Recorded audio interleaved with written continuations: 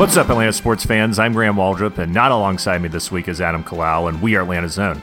Two Atlanta natives recapping the week that was in Atlanta professional sports, wacky-ass hijinks, and analysis. Normally I'd ask Adam how's it going, but Adam is out of town in San Diego. We were supposed to do a show last week before he went out of town, but we were unable to, unfortunately. Figured we had to get a show out before Adam got back. It would have been 2 weeks, so that's unforgivable. We know there's so many of you out there that depend solely on us for your Atlanta professional sports coverage.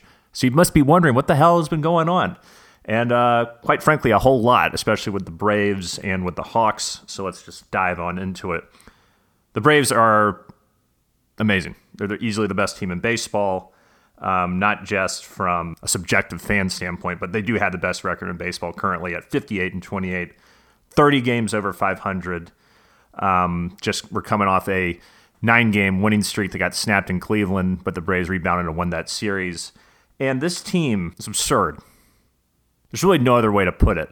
We had the pleasure of going to the game, when was it? On last Saturday, against Miami.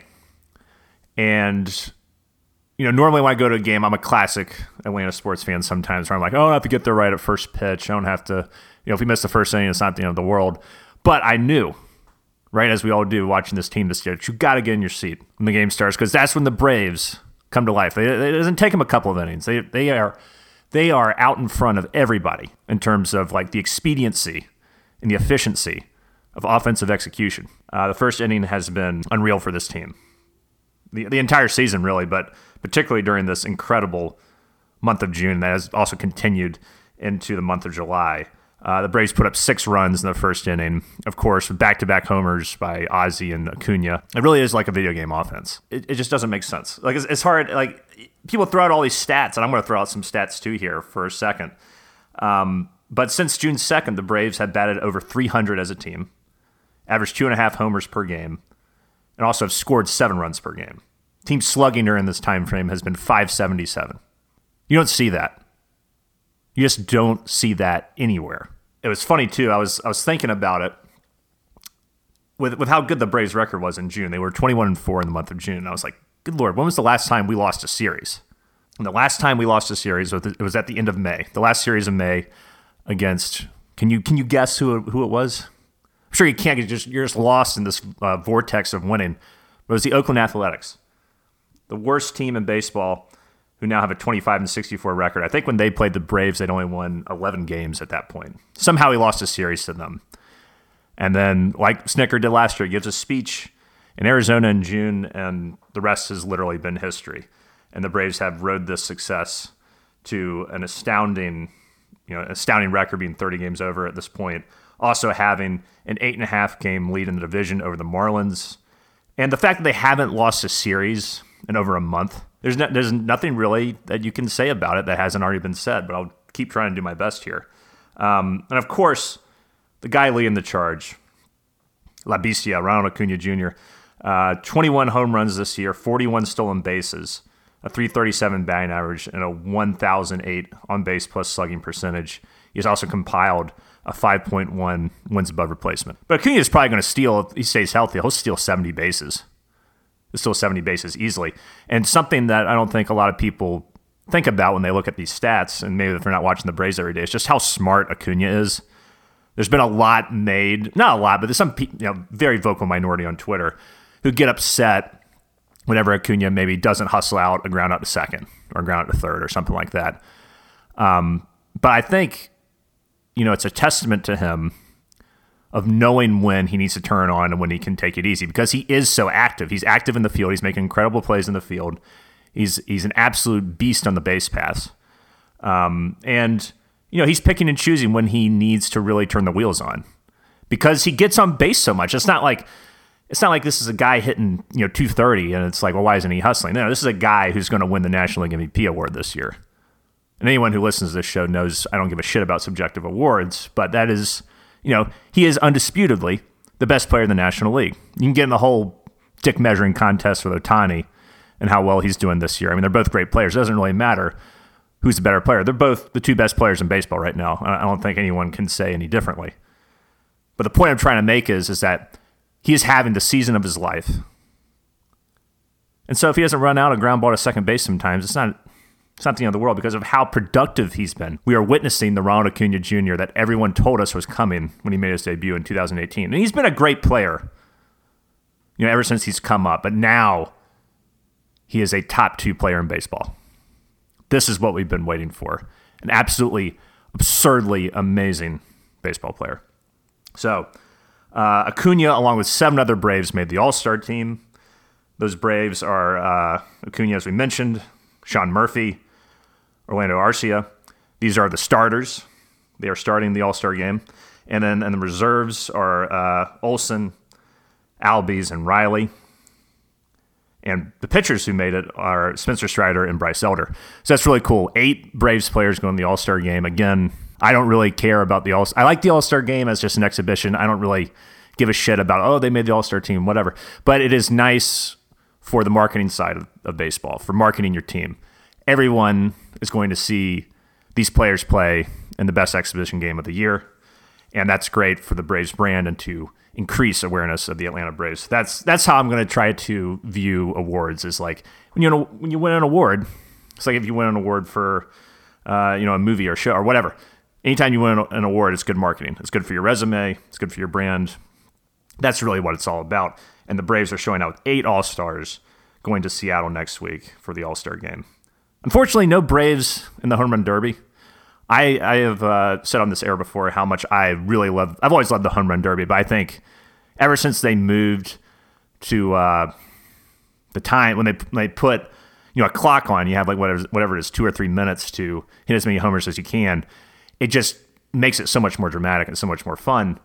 And I was really hoping someone from the Braves would go to the Home Run Derby, even though I know there's that whole stigma about, it's going to fuck up your swing and it might be bad for the rest of the year, or you could set yourself up for injury because you're taking so many damn swings, especially with the new timer. It just encourages you to swing as many times as you can. There's really no looking at a pitch unless it's like the worst thing you've ever seen. But Acuna, I think, was invited but declined the invitation. And I think that's fine. I know Snicker was really happy that he wasn't doing it. I'm kind of happy that he isn't either, just because he's so physically active all the time. He deserves to have a little break that night because he's going to play, I imagine, a decent chunk during the game itself. And but I was hoping that maybe Matt Olson would get in there. Olson's just been incredible ever since he got dropped to the 5th spot. Sitting like 330. He had 11 home runs in June, continued to slug over 500, but his approach just seems to have transformed since Ozzie went to 2nd and Matt went to 5th. So I was really hoping he would be there. He's got like 28, 29 home runs right now, but at the end of the day, it should still be a fun home run derby, but it would have been cool to see Olson, I think, just be driving pitches to right field up there in Seattle. But oh well, no biggie. Still cool that the Braves are getting that many players into the All-Star game. On the other side of things, in terms of pitching news, Max Fried is rehabbing. He was throwing in the bullpen some this week and last week, and now it's official that he will have his first rehab start this Sunday in Gwinnett. The hope is that Fried will be back by the end of July. The other injured pitcher that we sorely miss is Kyle Wright, who still needs more time. But the good news is that he has begun a throwing program, but he's not quite ready to begin rehab. And there really is no timetable for Wright's return, whereas I think they are thinking that Fried may be back by the end of July, which would be a huge boon, obviously, to get Max Fried back. And also that would give him some time to hopefully, 1, stay healthy, and 2, get into a rhythm to help this team in October. So I still think, though, this illustrates the need for Alex Anthopoulos to go get a starter at the trade deadline. This is starting to feel like a lost season for Kyle Wright to me. And even if he does return, who knows when he's coming back? He's definitely not coming back in July. So the earliest he's coming back is what? Middle of August, end of August? Who knows how effective he'll be with so much time away from actually pitching in games and getting into a routine? That just concerns me. My classic, the classic C word for me, concern. And so with knowing this, and also even with Max Fried, though I'm like, it'd be great to get him back and blah, blah, blah, blah, blah. Yes, obviously it will. But how effective is Max Fried going to be? You just never know with someone who's coming off an injury how well it's going to go. So I still think, even if Fried comes back and that really, really strengthens your rotation and gives you more of a bona fide top 3 with Strider, Fried, and Elder at this point. I would put Elder above Morton.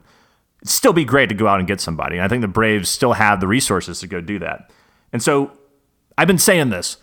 Anthopoulos needs to go get someone in the rotation. He needs to get someone in the bullpen. I think the rotation is still more of a need to me, even though it's been pretty solid.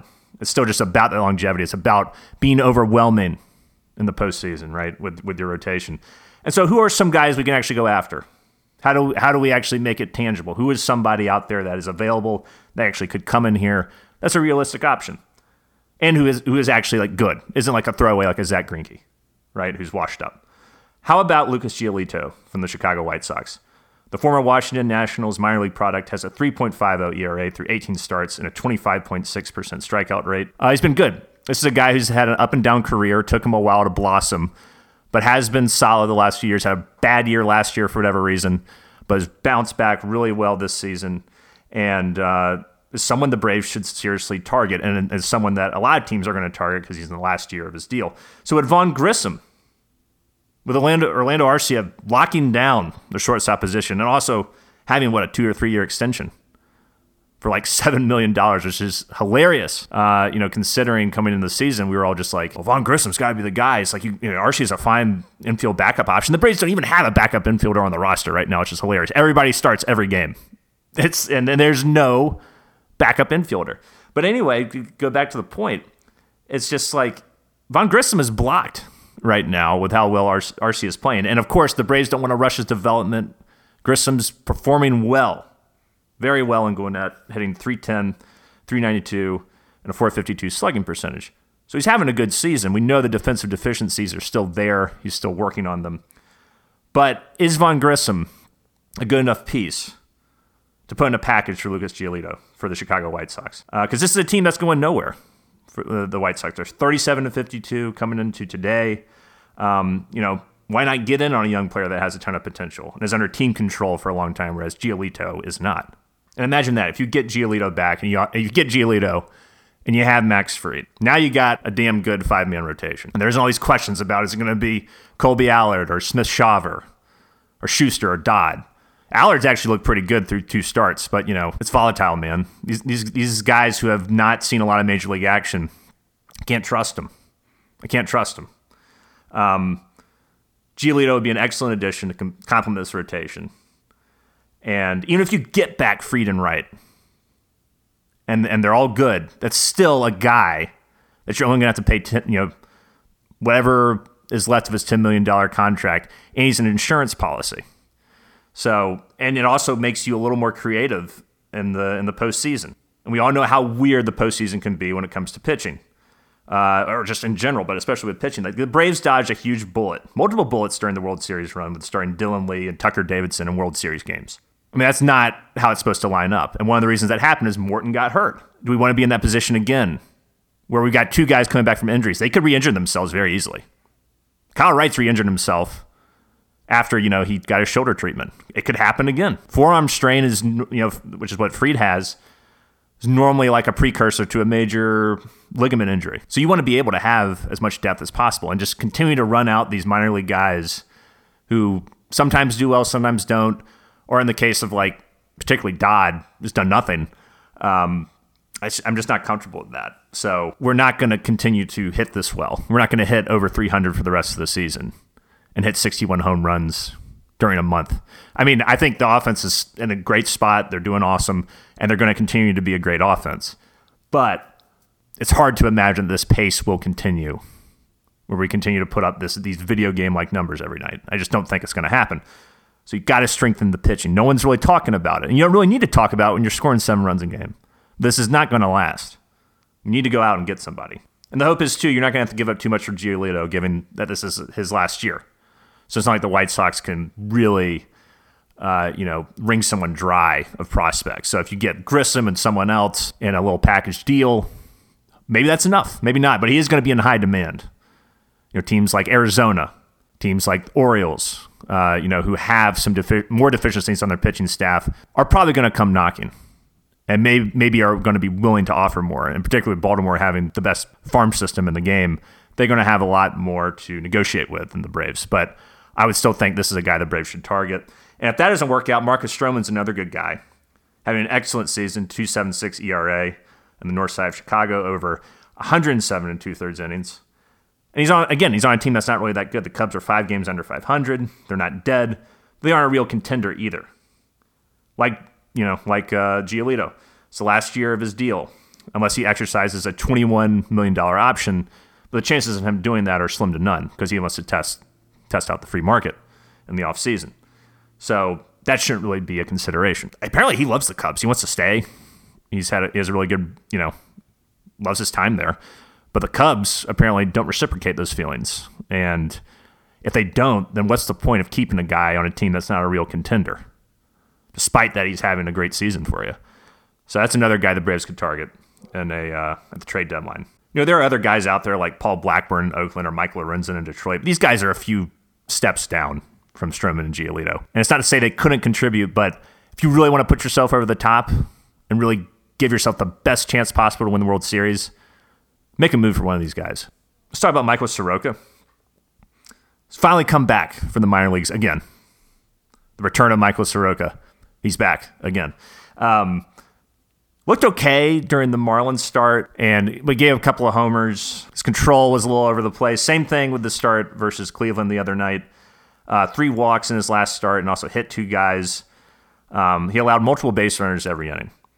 And he was really, really lucky that he was facing Cleveland's pretty putrid offense. Honestly, the Braves apparently hit more home runs in the month of June than the Indians have hit all season. That just goes to show how shitty they are. And so he would get 2 guys on every inning without fail, but they couldn't come around to score. So part of that's a credit to Soroka figuring out how to get out of the situation. But, it's also on Cleveland for not, every inning. The first through 5th inning, they had 2 guys on. They could not figure it out, and that speaks to their larger problems as an offense. Soroka's still figuring his stuff out. And I hope he gets a chance to figure out what he needs to do. So we all know the talent's there. We all know how great he is. But clearly, and there's also multiple pitches, like off-speed pitches in particular, just 52 feet, 54 feet, bad pitches that were obvious balls, not competitive pitches, where you can just tell he does not have his control. So between walking guys, hitting guys, bouncing a lot of balls, it was not a pretty start. But like I was saying, we know how good Soroka can be. And I think the Braves kind of gave up too soon on him. And I know they keep saying, when they sent him back down the first time, I know they keep saying, we don't want to have someone up here just figuring things out because we're in the middle of a pennant race. But it's with how good the offense is performing right now, you have some time for Soroka, in particular Soroka, because we know how good he can be, to figure his shit out. He's not going to be able to do that if you keep sending him down after he has 2 bad starts in a row. We're 30 games over 500. We have time to maneuver here. And I know this maybe sounds counterintuitive considering what I just said about how we need to strengthen rotation. I still 100% believe that. But someone's going to have to emerge here between him, Colby Allard, Smith Shawver, and be someone that can provide valuable innings for you down the stretch here. And Soroka is the guy with the best track record. It's the guy we all believe in. It's the guy we know that can go out there and pitch his ass off, who has fought through hell to get back. So give him some time, Braves. Give him some time. Don't just send him back down again if he goes out there for the next start and struggles, or even the next start. If it gets to the end of July and he's still not performing at a high level, so be it. But I'm kind of tired of these, fast moves to get these guys out of here. It's kind of the same with Smith Shawver. I know he has no experience at this point, but it's not like he did a lot to really get himself, demoted or anything. It's not like he was fantastic, but he had, a couple of really big moments that, that in that Arizona series that kind of got this whole absurd series winning streak started. He provided really great relief there. He pitched decently in his 2 starts he made, but then didn't have such a great start at one point. They sent him down. It's just there's just no room for error with these young starters or a guy who's, rehabbing. Colby Allard's here, he's doing fine, but are they going to send him down too when he inevitably doesn't have a good start at some point in the near future?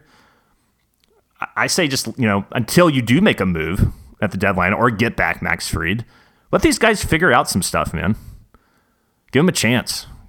They have more than a chance with the best offense in baseball right now. So hopefully the Braves, more so Anthopoulos, I guess, can just slow his roll a little bit on, demoting people and bringing someone up and then demoting them again, because it's kind of like there's no way for a guy to get in a rhythm when they just keep getting demoted, when they're not even like pitching that poorly. It'd be one thing, like Dodd, of course, he didn't pitch well, so okay, he hasn't had like a good start all year, but like Allard, Smith, Shaw versus Soroka, let these guys figure it out. There's enough there. We see enough potential that we know that these guys can get it together. And even with Soroka struggling, it's not like he's pitching terribly. It's just there are obvious flaws in his game right now he's got to clean up, but he's got to have the time to do it, and he's got to be able to do it at this level. It doesn't matter if he goes back down to AAA anymore and pitches well. I don't give a shit about that. It's time for him to figure out how to do it here. It's put up or shut up time for Michael Soroka over this next month. Let him see if he can figure it out. And we talked about this, I think, a couple weeks ago, but becoming more and more of a believer of Bryce Elder at this point. His last 4 starts have been classic Elder. He's getting into at least the 6th inning every time, inducing a lot of ground balls, not giving up more than 2 runs in any of those starts. And his best start also came during a critical point. We were playing the Phillies on the 22nd, where he went 7 innings of shutout ball, only allowing 3 hits and striking out 6, at a time when the Phillies were really on the rise, a time when they really charged back into being a wild card threat, and even at that point a division threat. But we took care of them, and they're still hanging around. They're 11 games back. But that was a big series, and Elder played a critical role in making sure the Phillies were not going to be a threat, at least right now, to us. So Elder's doing great, deserves that all-star bid. And that's really all I got with the Braves. We have a big series this weekend to close out the first quote-unquote half of the year, even though it's more than half of the year, against the Tampa Bay Rays, who started out so well this season, are still having a great year, but they're on a 5-game losing streak. And they've had some pitching issues, and they're not hitting as well as they once were. They're still first in the division by 4 games, leading the Orioles. But that'll be a great series for sure, with the 2 best teams in baseball going at it. So that's the Braves report. They're doing amazing. This is really, and as much as I've complained, all year about depth and rotation, you got to have fun with this shit, man. You got to have fun with how well this offense is playing. Every game, watching every game is a pleasure. There's just an unbridled confidence that the Braves are playing with right now that is just contagious as a fan. You get pumped to watch the game every night. Not that you wouldn't, but it's like you expect to go in and win every game. It's like when we lost in the extra innings to Cleveland on the 4th of July. It was like, that wasn't expected. But we'll see if the Braves can continue their 10 series winning streak against Tampa Bay this weekend. And that's your Braves report. All right, now turning our attention to the Atlanta Hawks, a much more sobering segment here. Yeah, the Hawks have been sobering for ever since they went on that run.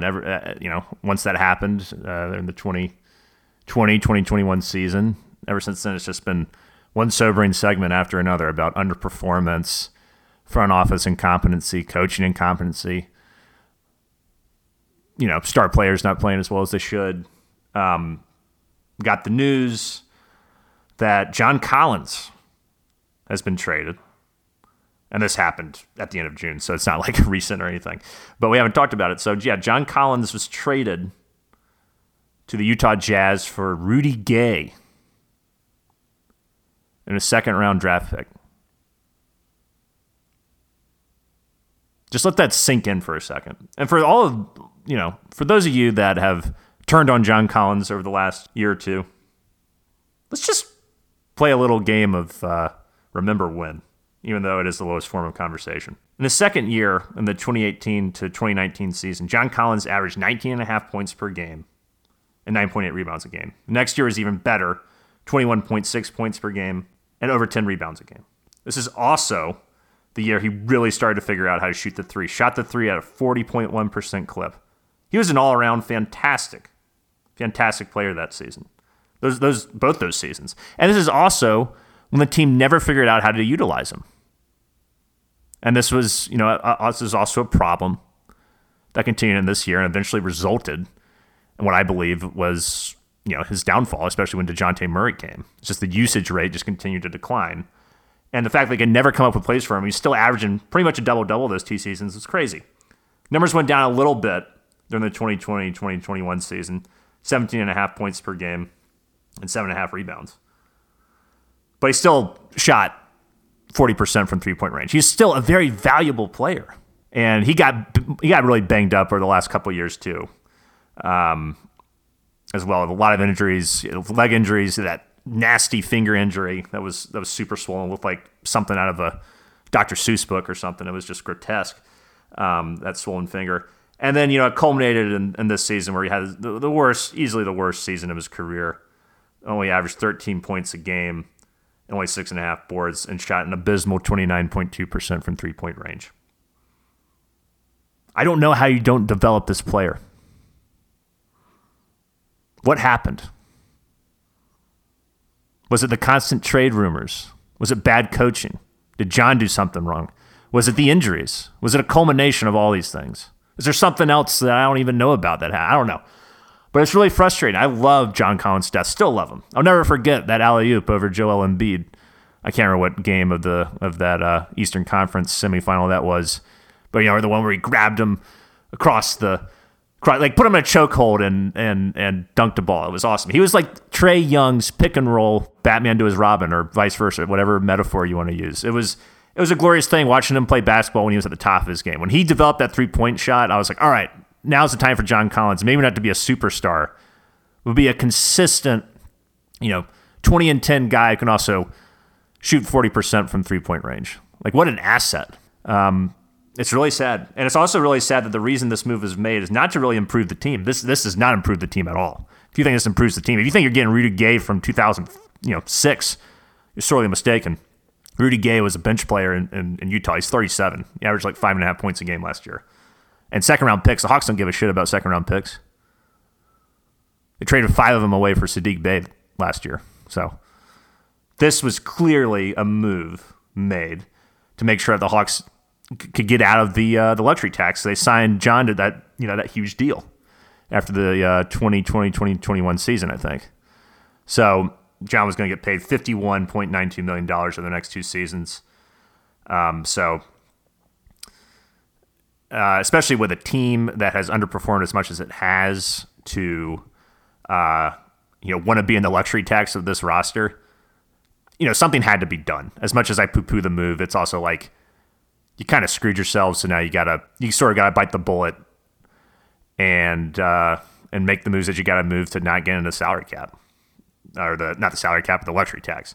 So I get it. It's just frustrating as a guy who loves John Collins, but there's no way in hell this team's competing for a championship, and I wouldn't be surprised if this isn't the last move. I could easily see, Landry Fields making a move to clear Clint Capella, and especially DeAndre Hunter with his super inflated contract. He signed that huge contract himself. It's like 5 years, $140 million when he hasn't really done anything. At least John Collins had done stuff.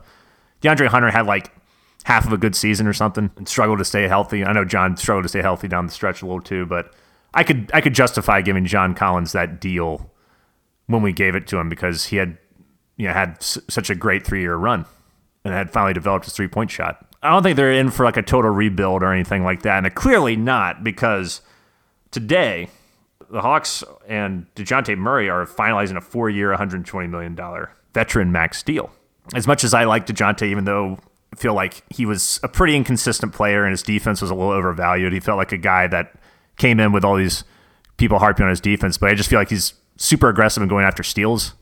And so, of course, he's going to get some steals. But it's not like he's not as bad of a defender as, say, Trae Young, but he wasn't this lockdown backcourt guy that I was expecting in terms of all the hype around him. Still a really, solid player. Scored 20 points a game last year, 5 boards, 6 assists. Shot 46.4% from the field. Still a really, really good player. But we saw, how hard it was for Trae and DeJounte to coexist on the court. Trae Young's not a great off-ball player. And, my hope is that with Quinn Snyder actually having a full year and having his own coaching staff, that we start to see a vast improvement in the dynamic between DeJounte and Trae and how they play together, how they can actually complement each other. And we saw a little bit of something building down the stretch, I think, during the end of last year. So maybe things will turn around. But you know what? I've kind of been, the problem is, though, is that even if you make this move, and you kind of had to after giving up, 3 first-round picks? That's another thing. This front office, man, 3 first-round picks for DeJounte Murray. And we thought that was going to put us over the top. When you look at this personnel, it's like, let's get another point guard. We already have one, despite the fact that he's still a really good player. I don't know, man. I know it's just weird. But because you made that move, because you gave it 3 first-round picks for him, and the great Danilo Gallinari, how can we forget? Because you did that, you kind of have to retain him. If you don't retain him, then it's like, what was the point? But I would kind of be willing to just eat it at this juncture and try to move DeJounte. I would try to move as many viable pieces as possible because this team is going nowhere. This is a team that was into the luxury tax and playing the play-in round, and then got beaten by Boston in the first round of the playoffs. That's what all these extensions, these trades, everything culminated to. It culminated to a team that is not a contender, that overspent and extended a guy like DeAndre Hunter when they shouldn't have, that destroyed John Collins apparently and turned him into a subpar player. Hopefully he just rebounds in Utah and goes off. I'm hoping for the best for John. That traded away 3 first-round picks for a position that's already filled by a guy who actually has to have the ball in his hands. And yes, we needed to have someone else who could be a playmaker on the team, but it's clear that these guys don't complement each other on the court. So yeah, it's just like decision after decision for this team. It's just silly. And I know that Quinn and DeJounte like each other. They've spoken very highly of each other. And I like DeJounte's mentality. I like DeJounte as a player, despite his deficiency. I think he's an actual leader.